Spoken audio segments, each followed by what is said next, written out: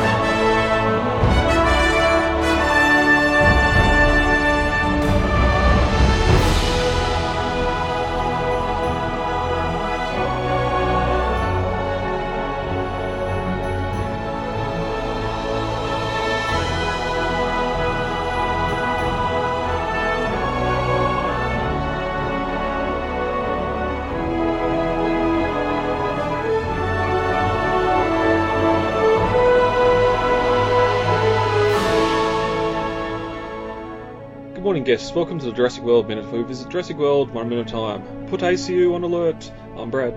I'm Dave. And on this episode, we're discussing minute 36 of Jurassic World. But before we get to that, David, heading over to Jurassic-pedia.com, we've been talking about the Mercedes car commercials for a few minutes, or across a few minutes now, and it's probably about time we actually talk about Claire's Mercedes here, since I'm pretty sure this is the last time we see it. So, the GLE coupe, which was made... looks like it was made for the film, then released in 2016, so we're looking at a prototype or a concept vehicle here in Jurassic World. Yeah. I do remember Mercedes really hyping this up. I think they had a thing they did on Twitter where there was like, this post gets so many likes, we'll release this photo of the Indominus next to the next to the car, and they did. And then there was another thing they did where they did like a commercial where they just stitched together a bunch of... it was kind of both A-roll and B-roll footage of the car, because it was just a bunch of footage of the car traveling up and down the roads on Kauai. Mm-hmm. And some of the footage we actually get here coming up in this next minute. Yeah, because all that stuff was filmed on the island, so it was there. Mm-hmm. It was there on island, and they made full use of it being there by advertising. Getting some extra video for it as well. Which honestly kind of reminds me a bit of what they did for The Lost World, where they had the Mercedes G-Class, those custom G-Class wagon that they did. And they did a bunch of promotional just pictures of, I think, both the G-Wagon and the Unimog, both in Northern California, that they had a lot of marketing done for. Like they just took so many pictures of it, and they just released so many pictures. I think there was some of the pictures ended up in magazines, some of them ended up in, I think it was the box art for I'm forgetting the name of the brand, but they do the snap tight models. Yeah, some of those photos that appeared on merchandise that we never seen in the film. I hope you mean the M-Class there too, not the G-Wagon. That's from this film with the 6x6 as a G-Wagon. Oh yeah, and the other wags. Just all the Lost World fans are yelling. I can hear it. And it's funny. I mean, I'm probably one of the biggest Lost World fans you'll find around. But I was just talking with somebody who has been conversing with me for the past couple weeks. He's up in Northern California. I think he lives around there, and he's been hunting for photos and stuff like that. And he found out that he emailed me today to tell me that the area where Dieter gets lost in The Lost World, and he passes that bent fallen log on the ground. That shot is actually shot right behind where Carter was sitting. But it turns out that the National Park Service decided that would be a good place to start dumping trimmings there. So now the place is covered in evergreen trimmings. And he was really disappointed to relay that information to me, and I was really disappointed to hear it. That's no good. Yeah. ruin the area. With the coupe here, it's described as mid-luxury or mid-sized luxury sports utility vehicle. I'll just go back again to the M-Class being something specially made or in The Lost World in 97, when I don't think it was readily available until 98. Same here with this not being available till the year after. And I remember early on when I was looking, I really want to buy an Explorer, and finding that you could only sort of buy an Explorer from 94 onwards. It was very hard to find the earlier version that they had in the film as well. Yeah, they are, and I know that a lot of fans who do get them typically don't add the bubble top because that's kind of something that's prone to leaking. Yeah. I know of very, very few fans that actually add that bubble top and seal it and all that so it doesn't leak in rain or anything. Yeah, it's got to be done right. Otherwise, you're in for a world of hurt doing all that interior work and having it get wet every time it rains. It'd be a nightmare. I did love too. I don't know if it was official or if it was fan art of the coupe here, done up in sort of a more rustic Explorer colours. I think it had a gun mount on the back of it as well. Do you remember that? It was it'd have to be fan done. It sort of had that Lost World vibe with the bars on the windows. Oh yeah. Yeah, I think the Indominus was looking at it there as well. It was on a cliff or something overlooking it. Mm-hmm. Yeah, that was the promotional picture that Mercedes released if they got so many likes. Oh, that's that one. Okay. Yeah, well, this minute we get to see it parked up in front of the Indominus pen, and then next minute we get to see Claire driving it really fast back to the control panel. But apart from that, we don't see it at all again in the film. I think she parks it here. Or parks it at, or not here, at the, she parks it at the control room or wherever that staff parking area is, and then she just never needs it again, because then they take that, the other car, the other one. The G-Wagon. I can't remember what it's called. That's the G-Wagon. The boxy SUV out to the park with Owen. Okay. He's the one that actually shows up at the control room. And so she kicks him out, and then's like, wait a second, I need him. Yeah. You're rehired. Yeah, I can't wait till we get to there. So yeah, head over to Jurassic-pedia for that article and many more on the Jurassic vehicles. So, the paddock is quite safe then? We have the best structural engineers in the world. Yeah, so did Hammond. Before we get into minute 36, I just wanted to bring up some feedback and discussion we've been having on social medias, mainly Twitter and a couple of the Facebook page. Been a lot of discussion sparked back up again by some people sharing around the Worker Village photos of the Sliders photos featuring the Worker Village, and I've been posting up and sharing our episode we done on that and the run sheet with all the timestamps, and it's been good having a little bit of discussion once again about the Worker Village being in stuff other than The Lost World. And then during the week, someone come forward posting up some photos, a trailer of a little 1998 film called Gangland, where there does appear to be several shots inside the Worker Village and the operations building as well. Yes, it was Philippe Humboldt who co-runs the Behind the Gates Facebook page. He really dropped the trailer in the comment section, I think, of the Sliders post that we were discussing just now. And they show a model, I guess a model was done of the Worker Village for this movie. And in the trailer, they show the model being blown up, and I'm like, like, oh my god, man, my childhood, no. Going back to 1998, we'd just seen the White House explode in Independence Day a couple of years earlier, and now they've model makers have made a model of that in the operations building and had it explode. So I've found the DVD on eBay. It's on its way to me now, and I cannot wait to have a look at that, and I'll report back on the November issue of Jurassic Minutes.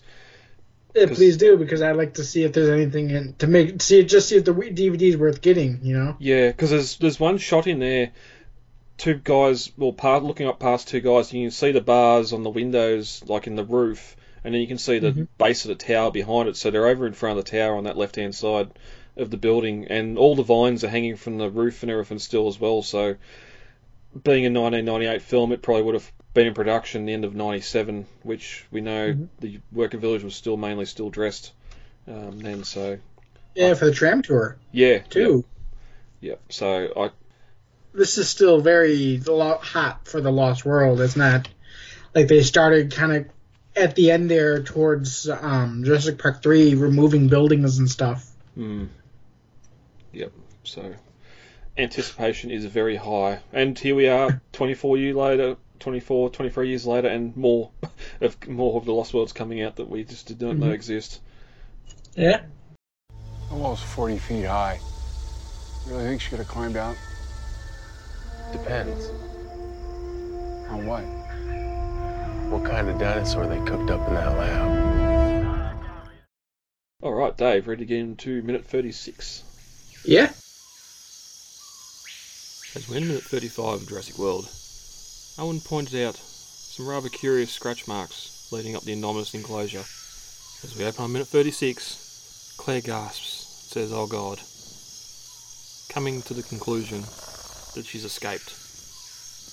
She walks straight for the door, saying something about an implant in the animal's back and being able to track it from the control room. At the 16-second mark, we cut to another Mercedes-Benz commercial, as Claire drives the car rather fast down a muddy jungle road. To make matters worse, she's on her phone, telling whoever's on the other side we have an asset out of containment. At the 24-second mark, we cut to the control room, where Larry is boring Vivian with the story of his childhood. At the 30-second mark, an alarm sounds, and a big red dot starts to flash on the map of the island, followed by the phone ringing. Claire tells Larry she wants the coordinates for the Indominus. At the 44-second mark, we cut back to the Indominus enclosure, as Owen and the park supervisor open a door and enter the pen. And as the minute ends, Owen reaches out and touches the large scrapings in the concrete wall, trying to think like the Indominus. As we end the last minute with Claire putting two and two together, she sort of gasps and mouths, "Oh God," and she makes for the door saying she has an implant in her back and I can track it from the control room.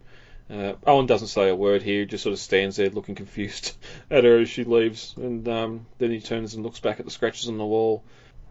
And this is the first time we've actually seen him in the film. It looks like she's climbed straight up the side of that wall.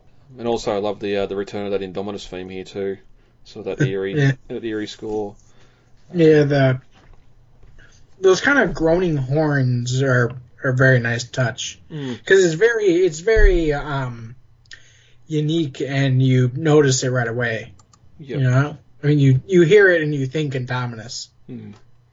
Before we transition to another car commercial, you gotta wonder here, and we've sort of been talking about this needs to happen for plot, but why is no one thinking, no matter how much or how little access that computer terminal in the corner has, it's still receiving video from the pen.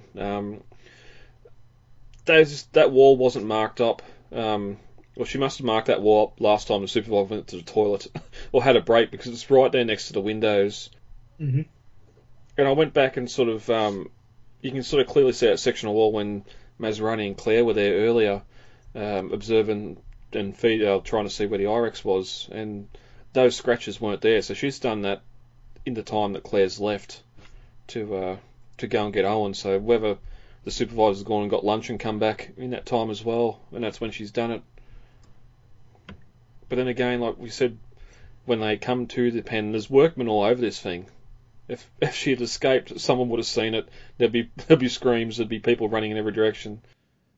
Yeah, true. But then again, she also seems to be aware that the Indominus has, I think, like, what is it called? Thermal sensing or something like that? Or it can sense thermal radiation. Yeah, so she may have escaped towards the other way into the jungle where the workers aren't working on, you know? Yeah. Yep. But then put the scratch marks up the wall on that back section of fence, not the front one here. Because when we arrived before, there was 2 workers on that I-beam sitting there having lunch directly in front of where this wall scratched up. Mm-hmm. But then, yeah, there's the other things too. Like, you can't contact the control room at all. You can't track it from this terminal. You're just on your phone to your sister in the car driving, but you can't call the control room. I could understand if she just had to go back to a car to grab a phone because she didn't have it with her. If there's no communications here, we know from future minutes the paddock supervisor's got a radio on his shoulder, so there's ways to communicate there back to the control room. That, and I think that the that paddock control room has a phone. Like I mean, I'm not sure if it's I don't think it's a landline, but I think it does have some kind of whatever phones they have nowadays. But yeah, it's not completely cut off from the outside world. I mean, they actually have a way of communicating besides that guy's radio, you know. Mm. And he's got his hand on it, on the receiver, as she's walking out too. It's just her not being able to, not so much give orders, but her decision making here. It's not the best. She's going to drive all the way back to control room, and then ring the control room on the way back to put ACU on alert when they should be on alert right now. As soon as no thermal signature, the computer should automatically put ACU on alert. You'd think. Yeah. Well, I do know that her not contacting the control room from the IREX paddock is kind of one of the major complaints of the movie, and even the fact that she has her cell phone on her if she just called the control room, or they just showed that she tries calling the control room and then she has no reception. I think that would kind of be a quick fix, you know? Yeah, and we do see later, well, it seems when we do get back to the control room, the tracking system works off satellite, and maybe this computer doesn't have that sort of access even in 2015. I'm sure it would, but even just the fact that Owen sort of does nothing here, just sort of stands there and lets her leave. Mm-hmm. Even then, I mean, the paddock controls in this control room seem to be rather rudimentary for the time being. They seem like what controls they have are meant to control things like doors and cranes to feed her and very basic stuff like that. It's not meant to show light shows or any kind of stuff that they have yet to program the computer system with when they eventually open the attraction to the public. Yeah. And again, I suppose, just in the grand scheme of things, this is once again the folly of man. But that's when we do cut to another Mercedes commercial. All of a sudden, the road's wet here, which I'm guessing it's just in the shade in the tropics, maybe from a couple of days ago when it was wet. But we pan around the car to the open passenger window where we can see or hear Claire on the phone yelling, "We have an asset out of containment." Another one of those trailer lines. And a bad idea driving down a muddy road with the windows open, especially in a Mercedes. Speaking from experience. Yes. Yep. I know it's so the camera on the dolly can pan around and come in through the window as she's talking, but yeah, it's a bad idea. ACU, first time we've I'll put ACU on alert. This is not a drill. You sort of hear that scared tone in a voice, and our first mention of ACU. I will say that even as commercially as the shot seems that pan around the front of the car, I do wish we kind of got more shots of vehicles out in this kind of wilderness area, because that's always seemed very Jurassic to me. The whole cars or Jeep Ford Explorers on a dirt road in the middle of the jungle, you know? Mm. Yeah, I think that's another one of those massive disappointments with the film, is just how little the vehicles are used. They're more so just for a transition a lot of the time. Here, we get another shot later of just him and Owen and Claire on a quad for a couple of seconds. The G-Wagon, of course, and the Mercedes 6B6. I don't know what it's specifically called. We'll get to that when we get to them. But when we've seen those things on trucks in Kauai or in Hawaii and that, and started seeing trailers and seeing these things, knowing these things were going to be in the film, thinking that thing's going to go up and headbutt a T-Rex or something. Just we're gonna have these cars fighting dinosaurs. And well, I mean, I saw the 6x6, and like one of the first things I saw was, oh, the T-Rex is going to have so much fun shredding that, and then we never even get the two in the same scene, you know? Yeah. And we haven't got to my favourite sort of car shots yet, but it's the convoy, the ACU convoy going after it, going past the Jungle River, and you just see that the Vito van and that with all the bars on the windows, and it just screams Lost World. Mm-hmm. It's a shame. Well, we know Mercedes gave them a lot of the vehicles to use in the film, and part of the contract was they couldn't be destroyed, which you're lending your stuff to Jurassic, so you've got to expect something to be destroyed. Well, I mean, the other thing, though, is could they at least have been repainted? I mean, no offense, but bright silver cars in the middle of the jungle doesn't exactly scream like safari, you know? That's a conversation we're going to have when we get to them, because that's not their natural colour. They were actually painted for the film, then reverted back to the original colours afterwards. Really? Yeah. Because I've seen the G-Wagon on the streets, and they're always silver. Same with the van that we see here. Well, spoiler alert for probably minute 58 or whenever we get to it. They were all black, and they had 7 of them. Really? Yeah. Huh. There's one fan that's actually got one of the original black after it was reverted back. I think they sold a couple off. I think he's in the motor pool now. I remember seeing it a little while ago. But yeah, black G-Wagons, paint them silver, put a blue line on them, have them in the film, then sand all the paint off them and paint them black again. It just boggles the mind. But we'll talk about more about them when we get to them. Like, more so just as a general purpose park vehicle. There's too many vehicles in this park with that and everything else as well. I don't think we actually get... ACU is always described as ACU in the film. I think the only way we know it's Animal Control Unit is from marketing material. I think you're right. We'll have to check as we're going through the film, but yeah. Yeah. If anywhere, it'll be when we get to the change rooms and we get the map on the wall and that, maybe there's a sign saying Animal Control Unit this way or something. But that's when we cut to a quiet control room. On the map, the park's slowly going about its normal day. Vivian and Larry seated at their stations, and Larry is boring Vivian with a story about his stepfather or big brother or something. Talking about his childhood anyway. And here we get another cameo from Ian's book on her workstation. And that's when a alarm suddenly sounds in the restricted zone and the red circle begins to pulse. The phone rings and Larry lazily picks it up. Yeah, hello.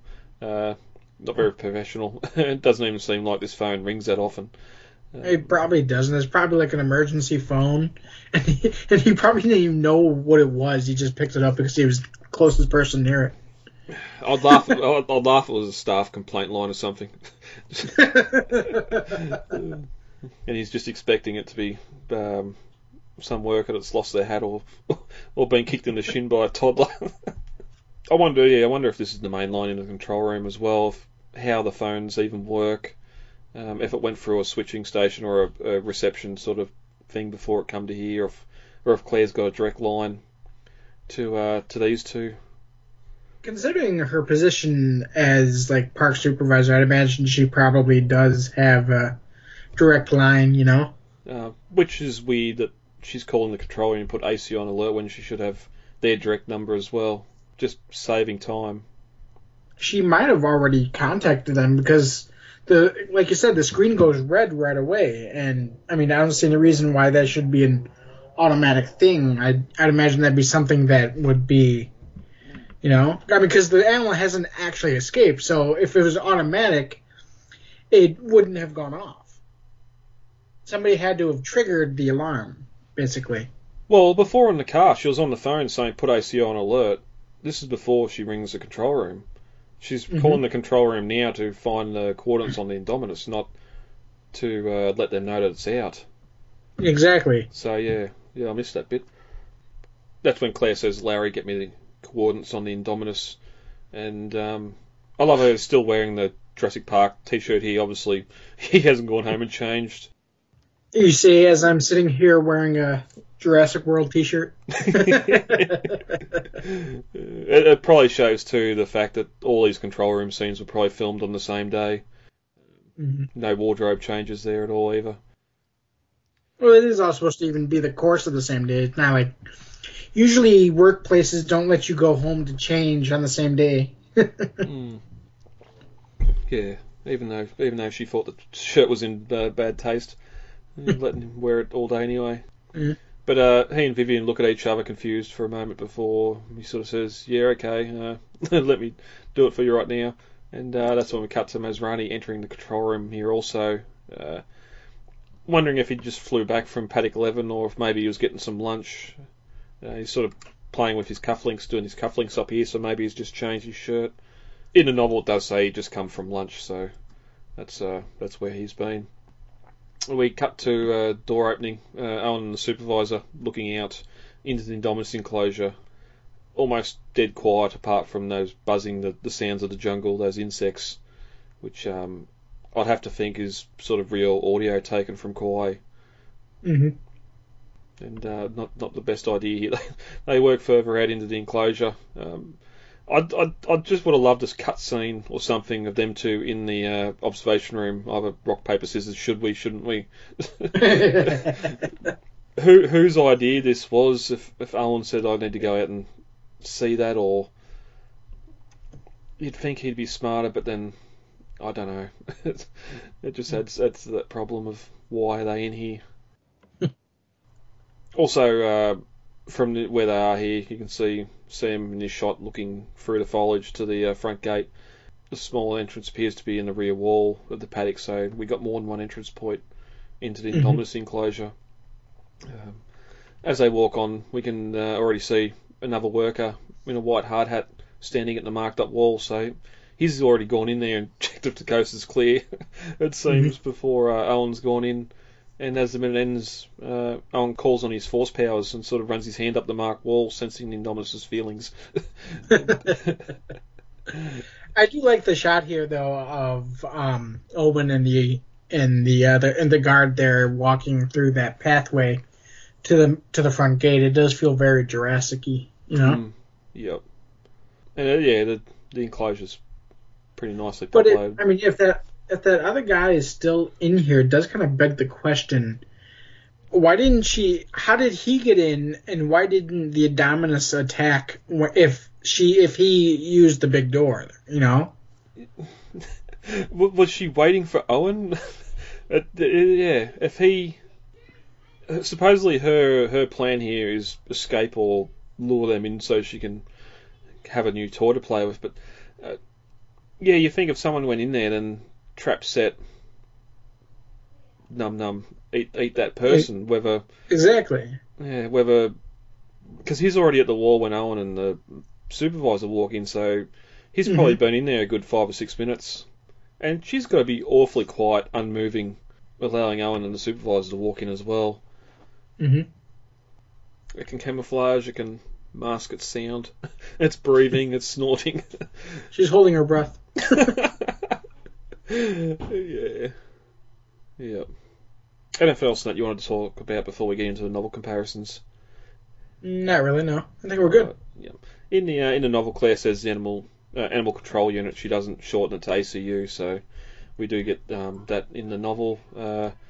When Owen and the workmen enter the pen, they pass a broken, jagged tree stump. Owen asks if she knocked it down. The supervisor says yep, and then points to another fallen tree as well. So she's been destroying some of her habitat in there. Mm-hmm. And the marked up wall is on the door, not the wall in the novel.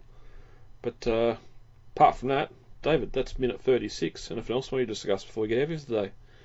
Yeah, I did want to bring that up because I know that with about the trees, I know that like an animal destroying its own habitat in that way, kind of acting not so much aggressive, but kind of acting destructively, like say a dog that repeatedly chews on something that you tell it not to, that's usually a sign of dissatisfaction or displeasure of the animal has with its current predicament. Like, say, the Indominus is scratching up the walls. Of course, that was done to lure Owen and the other people into the paddock, but I know that destroying like your own environment for most animals, that shows that they're stressed out and dissatisfied with their environment.